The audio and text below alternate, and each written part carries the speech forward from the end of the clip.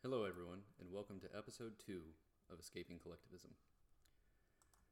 This week we'll be discussing the possibility of World War III and the likelihood that it will, if it kicks off, it will be a three-front war. So to begin with, the possible three fronts are obviously Ukraine, China invading Taiwan, and then we've also got some interesting things heating up in the Middle East, but we'll get to that momentarily. So to begin with, the U.S. involvement in Ukraine has been pretty substantial. We've invested over $50 billion. Let's just run through some of the more recent ones. We've begun to pledge to send long-range smart bombs with the potential to launch a 250-pound bomb close to 100 miles, and some even further. We've sent Bradley tanks. We have allowed and helped pay for Germany to send tanks. We have provided, we gave a $1.85 billion package that allowed for us to send Patriot surface-to-air missiles, as well as Joint Direct Attack Mission Kits. So a Joint Direct Attack Mission Kit, or a JDAM, is a guidance system that you can equip to an old tech bomb that allows it to turn into a smart bomb that you can navigate to a target. We've also provided drones. We have not to this point provided like a Reaper drone. We have provided suicide drones and surveillance drones. Let's see.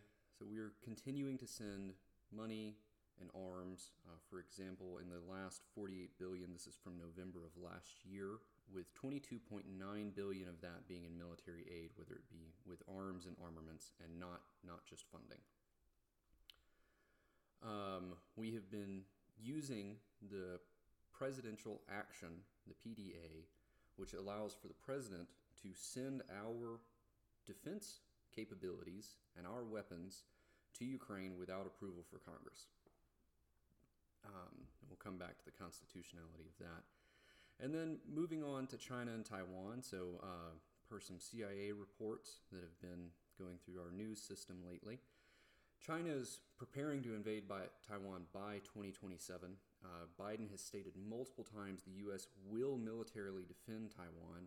Now that's been walked back by the White House, but our president, the commander-in-chief of the military, has stated on multiple occasions, we will defend Taiwan. They've also flown at least one balloon over the continental U.S., if not more, depending on which reports you're reading. It was either just the one during the Biden administration or there were 3 during the Trump administration. Seems questionable, but we'll get to that story. And then in the Middle East, we have Israel, we are allied with economically, so just as strongly as we are Ukraine. There are no existing arms treaties between Israel and the U.S., or according to the U.S. Embassy in Ukraine, there are no recognized arms treaties between us. So we're tied just as closely with Israel as we are Ukraine, if not closer with some of our economic ties. And Israel has recently attacked a facility in Iran. They're claiming that it was a nuclear arms facility, and they were wanting to remove that threat. But besides that, it is a sovereign state attacking another sovereign state, which is an act of war. So let's get into the nuance of everything that's going on and how, especially the Ukraine situation, looks extremely similar to what we had going on prior to World War I. So World War I kicked off in 1914. The U.S. was neutral until 1917. So let's kind of go over some of the timelines. So a big one that a lot of people will remember is there was the sinking of the Lusitania, which happened in 1915, and it caused the death of over 1,000 civilians. What gets talked about a little bit less is the fact that there were 173 tons of munitions bound for the British Army. So when World War I kicked off in 1914, U.S.'s involvement under Woodrow Wilson was pretty much, we're going to maintain neutrality. We have trade agreements with both sides. But then you have the naval blockade that Britain put in place, so we were unable to trade with Germany, so we exclusively traded with Britain. We also bankrolled Britain and France, providing funding and tons of arms. We did not provide any of this to Germany, which is one of the reasons that Germany was pushing unrestricted submarine warfare, because there was no way they could combat Britain and France. The U.S. funding them and providing arms had given the Allies an unbeatable advantage. So the reason that I bring this up is this is very similar to what's going on in Ukraine. Is we are technically, well, we haven't even claimed to stay neutral. We claimed to be neutral in World War I. In this one, we are not even claiming to be neutral. We are swearing to support Ukraine. We are sending military arms. In Biden's most recent State of the Union, he said we will continue to support Ukraine as long as it takes.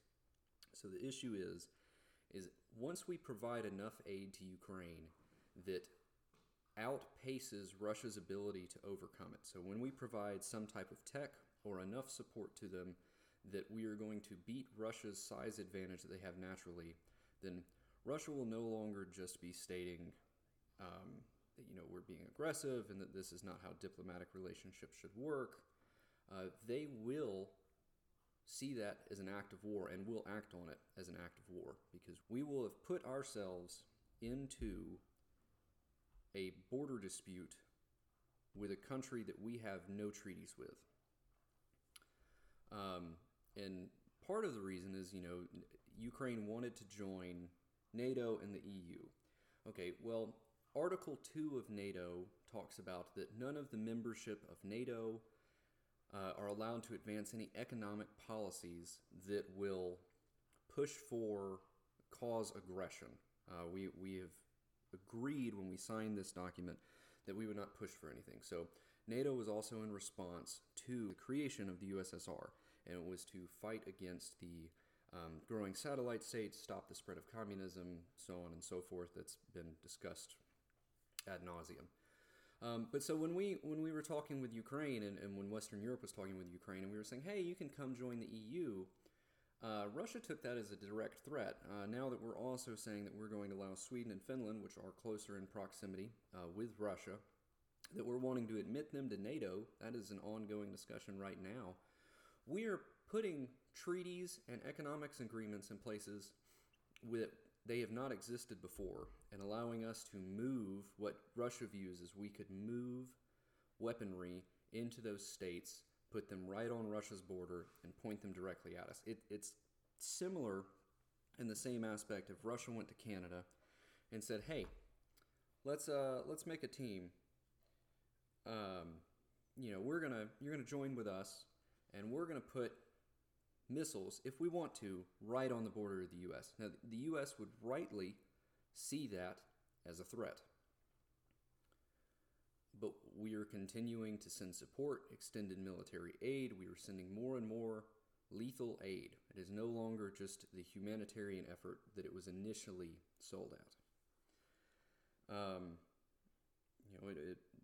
Now with the Leopard tanks that Germany has sent, there's discussion of you can use depleted uranium core bullets, which are used in battle due to their extreme weight, which allows for greater penetration against armored vehicles such as other tanks or other armament.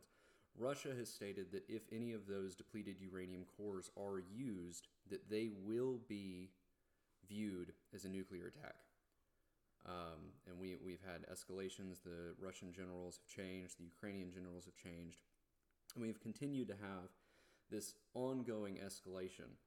But so far, it seems that Ukraine has been able to hold its own due to the U.S. aid and the NATO aid, because really this is NATO supporting Ukraine. But they've been able to continue to maneuver because they've been able to maneuver across fields and without roads, because Russia has greatly controlled the roads. So come spring, if it's a wet spring, which it's looking like it may be, then Russia will have control of the roads, and Ukraine is going to be in some serious trouble. And this is when the question of how much aid are we going to supply, because Ukraine is going to need a lot. Now, Russia could do a number of things to end this war quickly. Once the springtime comes, they could use a small tactical nuke, which is some things that people have speculated against, or about, not against. I think it's possible that they would do that. I think it's actually more likely that they would use something called a high-altitude electromagnetic pulse. So it's also known as a HEMP. What this is where you take a nuclear device, using a balloon or a missile, you detonate it at minimum of 30 miles off of the ground. So, for instance, this is from a congressional report on just that. So if somebody had detonated an EMP 30 miles off the ground, just about the same height that balloon that China flew over was, so we'll get to that and how much of a threat that was. If you detonate an EMP off the ground about 30 miles up, the low range, it will take at least 3 months to rebuild all of the electronics, all the communications, get everything functioning again. On the high end of this, if it was a larger yield warhead that was exploded, it could take up to 3 years to rebuild everything. By this point, without communications and without discussions, Russia would roll completely over Ukraine, seizing everything. And then, this is completely non-lethal. So at the altitude that it's going, the radioactive fallout is negligible, which is one of the reasons that when this is discussed and is a possible risk and threat against the U.S., policy against it becomes very, very hard. Because how do you respond to an attack that is completely non-lethal? It has thrown you 200 years back. We've taken all electricity. There is no communication. We've wiped all of that. But in the initial blast, it has killed no one. So if you could, which there's a possibility that you would not be able to respond at all, but if you could respond, do you respond with a nuke that immediately blows up and kills tens of millions of people, depending on where you're landing it and what the size of the warhead is?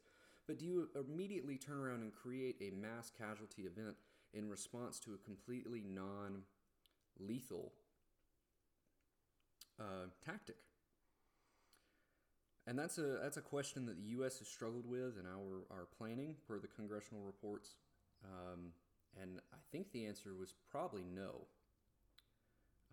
You can't turn around and be the aggressor that after somebody put a couple of your states, back 200 years, that all of a sudden you're going to kill tens of millions of people. You will immediately lose the PR war, which is something that the West has had in its favor. They've really kept up the good PR, and they have won the public relations front. It's depending on what sources you're reading and what news sources you're talking about.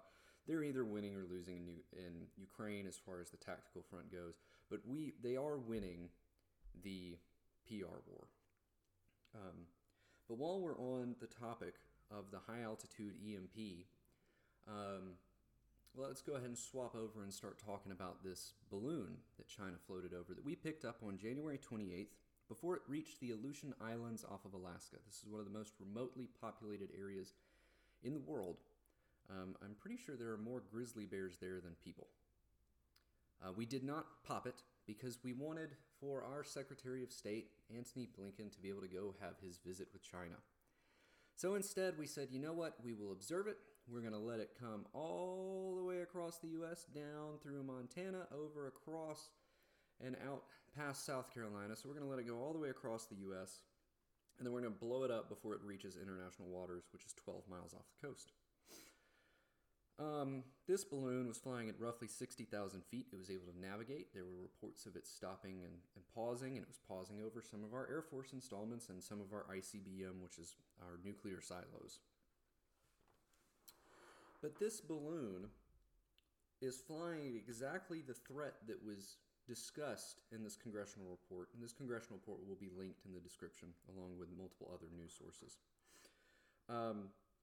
This would cause a 7% reduction in the nation's gross domestic product, which in 2008 was $770 billion. So it is significantly higher there. The cost is extreme.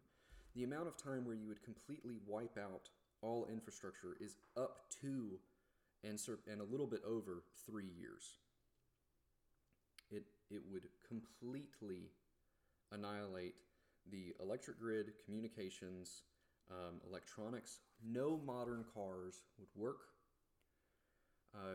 But the scary thing is this is small, and this would have taken out, if they had detonated in this threat example that's given, over the Washington, D.C. area, it would take out Washington, D.C., Maryland, and parts of Virginia. You'd have about 2.5, 3 states that would be impacted pretty severely.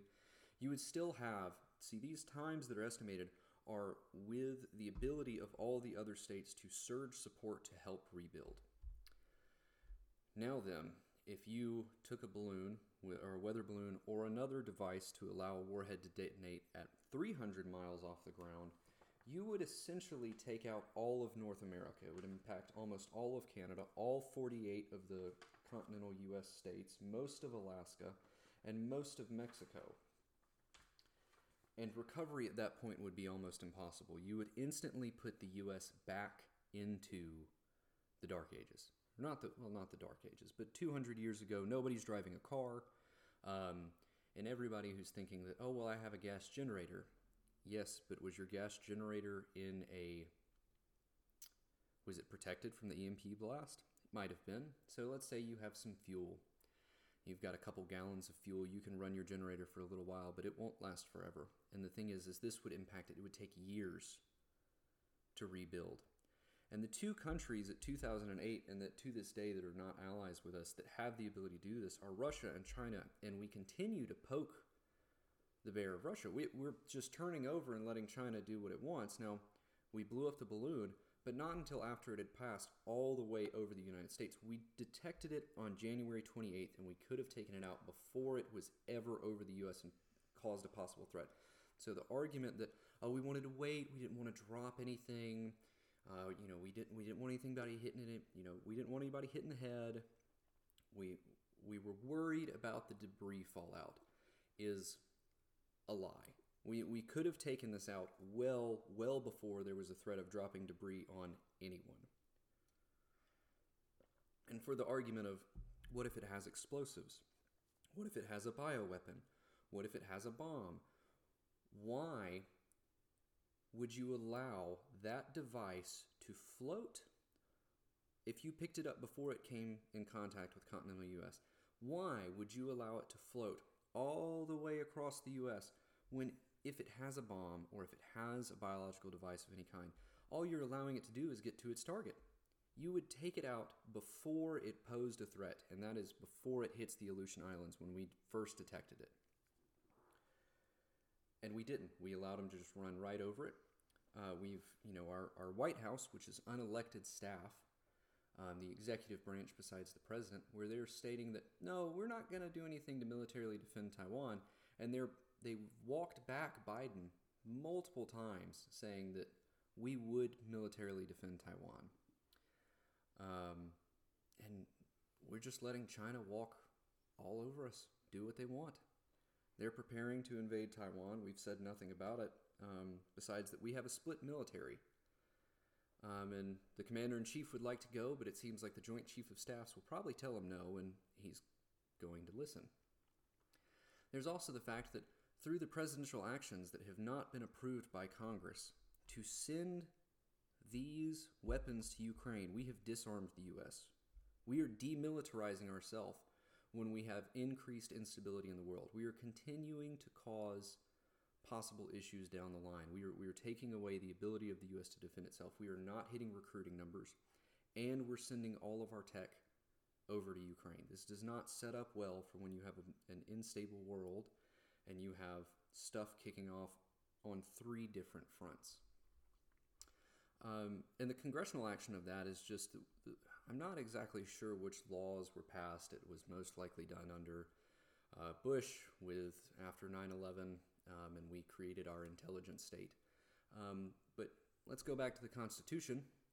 And Article 2, Section 2, the President is in charge of the armies, but Congress, per Article 1, Section 8, is in charge of declaring war and raising funds, and they can only raise funds for 2 years without reapproval.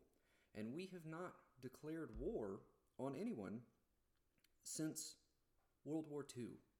We haven't had Congress declare war against a state. It's been war on terror. Congress has approved actions in the Middle East, but we have not officially declared war.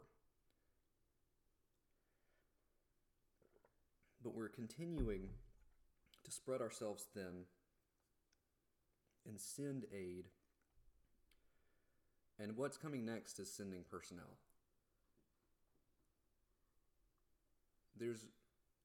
Unless we pull out and we recognize that it's a horrible humanitarian thing that's going on in Ukraine, but there's nothing we can do without declaring war.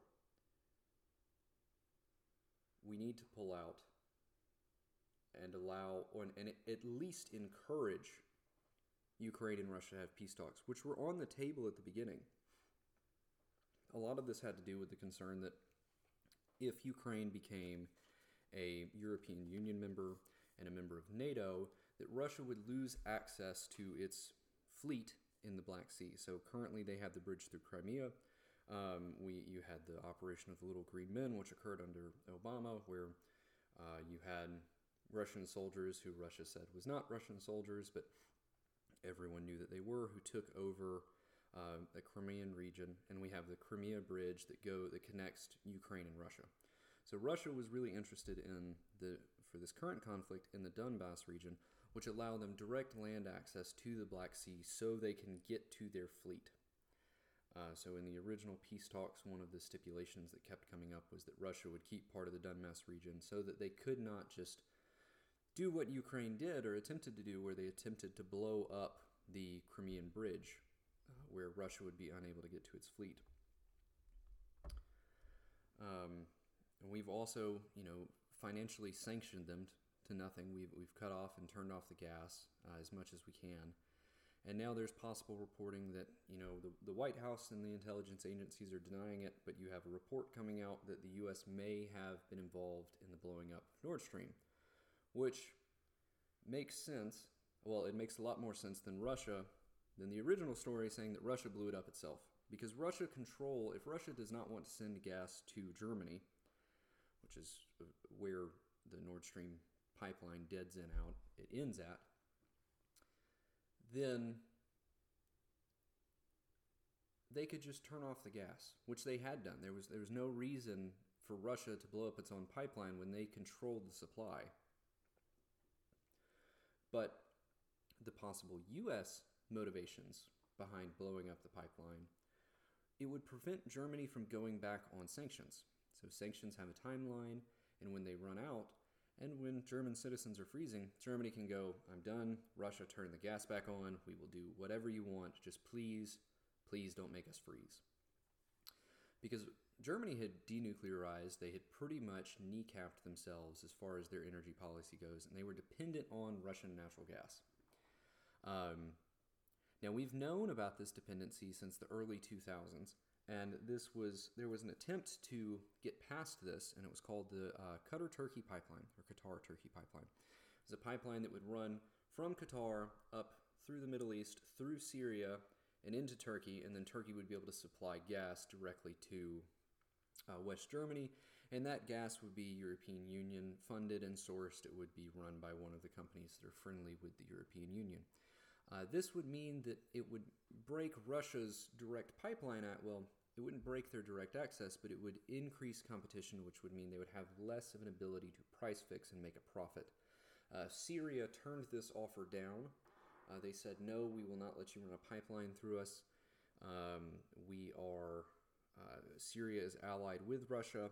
And then shortly after that, there just so happens to be a civil war in Syria. And it would not be the first time that the U.S. has been involved in, overthrowing a regime. You have the Gaddafi regime in Libya, where under Hillary Clinton as our Secretary of State, she's famous for saying, we came, we saw, he died. And we were involved in throwing Libya into a complete state of disarray. So the possibility that the U.S. was involved in the Syrian disruption and civil war is not surprising, especially considering we still have troops in Syria to this day. That it is a fractured area, the area that was impacted by this most recent the earthquake that's killed thousands and thousands of people is in an area that's controlled by Turkish forces. Turkey is part of NATO. It is also it's allied with the U.S. And therefore, the rest of the main Syrian government is not sending aid to them. And since Russia is on the Security Council for UN, they actually limited the number of places to one border crossing where aid is able to go back and forth, and that's from Turkey into Syria. Turkey, who is also suffering the devastating effects from this earthquake, is not sending any aid through, at least not quickly and not to the amount that's needed. And this is a humanitarian crisis that was not caused, it was a natural crisis. There was no impact. We played no role in it. And yet we don't seem to be as interested in helping these folks out. In fact, I don't even remember it being discussed in the State of the Union. It just seems to be slipping past. So we as Americans seem to be very picky and selective about which humanitarian crisis we talk about. We also discuss we don't seem to discuss the humanitarian crisis of the Uyghurs, the Uyghur Muslims in China that are being forced to do slave labor, that are raped and imprisoned by the Han Chinese. But we care a whole lot about Ukraine. There's a lot of, on Twitter, there's quite a few people who have the Ukrainian flag in their bio because they're waving and supporting. But I will be interested to see what happens when Uncle Sam knocks on your door and says, hey, well, we're at war, and since nobody's wanting to join the army, you're up to go. And I think that if you've got a Ukrainian flag in your bio, and you've been saying that we should be supporting this and going forward with it, especially if you are a congressman or senator who's pushed for the lethal aid that we continue to support with Ukraine, where we are trying to repeat our mistakes of World War I, if it's one of you, you should be the first to go. If you want this war so bad, you get to go fight it. We have 10 congressmen who, under the leadership of Matt Gaetz, have put out a joint resolution to remove and stop sending aid to Ukraine. This is reported by Newsweek. Let me give you the full list. There are 10 Republicans who have supported this. We have Rep. Andy Biggs of Arizona, Lauren Boebert of Colorado, Paul Gosar of Arizona, Marjorie Taylor Greene of Georgia, Anna Paulina Luna of Florida, Thomas Massey of Kentucky, Mary Miller of Illinois, Barry Moore of Alabama, Ralph Norman of South Carolina, and Matt Rosendale of Montana are all endorsing this bill to stop funding for the Ukrainian war. This is also on top of, there have been multiple Ukrainian officials now who have been indicted for fraud. They have wasted the funds we've sent them. Ukraine is not this bastion of freedom that everyone keeps pushing it for. They're very anti-LGBT. They're anti a lot of these leftist policies. They are a hotbed for corruption. Their president was a comedian who his best bit was playing the piano with his penis. But we continue to support them and go about this as if they are just the epitome of what a free, liberal state looks like. And by supporting and continuing aid, all we are doing is extending the war. We are going to involve more loss of life. And it's going to go from a localized suffering to a global suffering. And this is not a country we have a treaty with.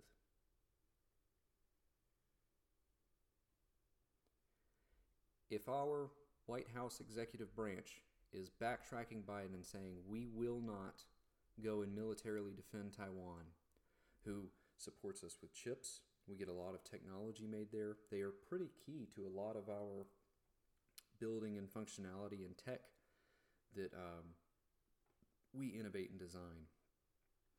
But we won't go, we're saying we will not go defend them, but we're going to go defend Ukraine, which for the most part does not provide the U.S. a whole bunch of aid. Now, what they do provide is a whole bunch of grains to the rest of the world. They have been, while this has been going on, they have been unable to ship grains out, which means that countries in Africa, where they are unable to produce such grains, are suffering. The longer we continue the aid and we continue to supply just enough aid and funding to the Ukrainians to keep going, the longer we extend this humanitarian crisis that is impacting the rest of the world. There is no easy answer to fix this. This is a hard question that has to be asked. This is a hard solution. But getting the U.S. involved in a military action should require Congress to declare war. And I think that if you vote for war, then you should have to go and fight it. Because I do not want to go fight this war. I have no interest in it. We are also arguing to defend, and we're saying we will continue to support Ukraine and its border while we have the most porous border we could possibly have. We do not care. We have hundreds of thousands of pounds of fentanyl coming across. They captured 23,000 pounds of fentanyl. What is failed to be discussed in that is that typically the estimation is that they're only capturing 5 to 10% of the drugs that come across. So let's say it was on the high end. They're capturing 10% of the drugs crossing the southern border. 23,000 pounds means that they are crossing 230,000 pounds of fentanyl a year. That is insane. Washington State, in Seattle, there was a story about how they were running out of rooms for the bodies for all of the fentanyl overdoses. So we will continue to defend another country's border, but we will not shore up our own. We have lethal drugs pouring across. And per a Vice documentary, these drugs are being made by Mexican cartels, but it's China who is sending over cooks to teach them how to make these drugs. China is launching a new version of the opium wars against the U.S. We're letting them do that. We've let them fly balloons over. What happens when the next balloon has a 1 megaton EMP, or a 1 megaton warhead, and they detonate it a couple hundred miles up in the atmosphere over Kansas, and we go dark? You don't even have to invade. You have taken the U.S. off of the map. We continue to roll over. We continue to send aid to different countries. We are spending money we do not have, and we are getting rid of the few arms that we do. We are disarming ourselves and leaving ourselves wide open for attacks. So what I would like everyone to think about is the threatening position that we are in, and the fact that if World War III kicks off, we may not win this one.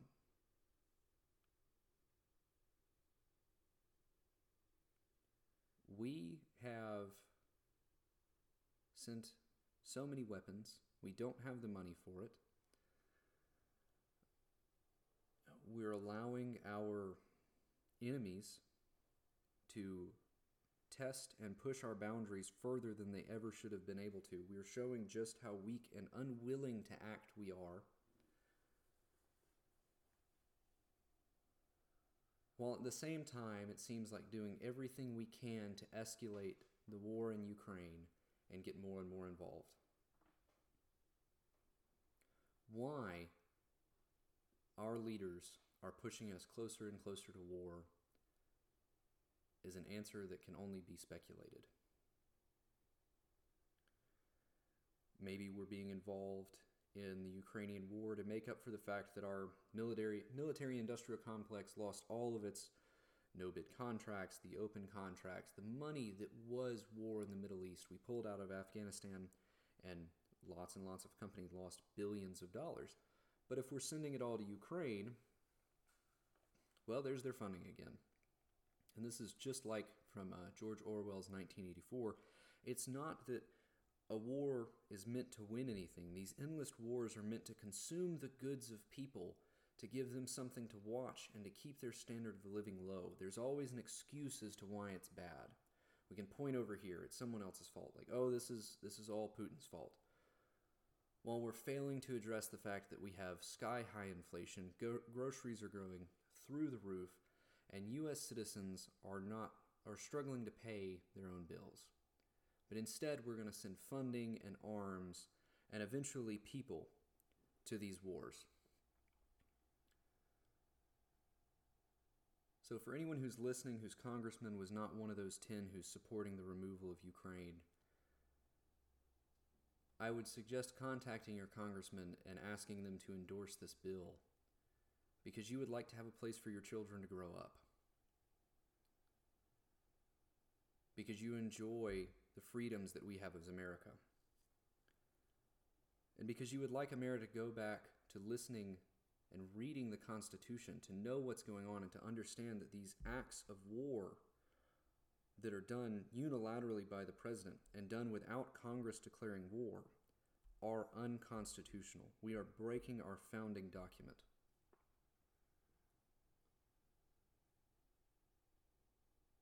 So that is the real state of the union. We're very close to war, and it's a war that we most likely will not win.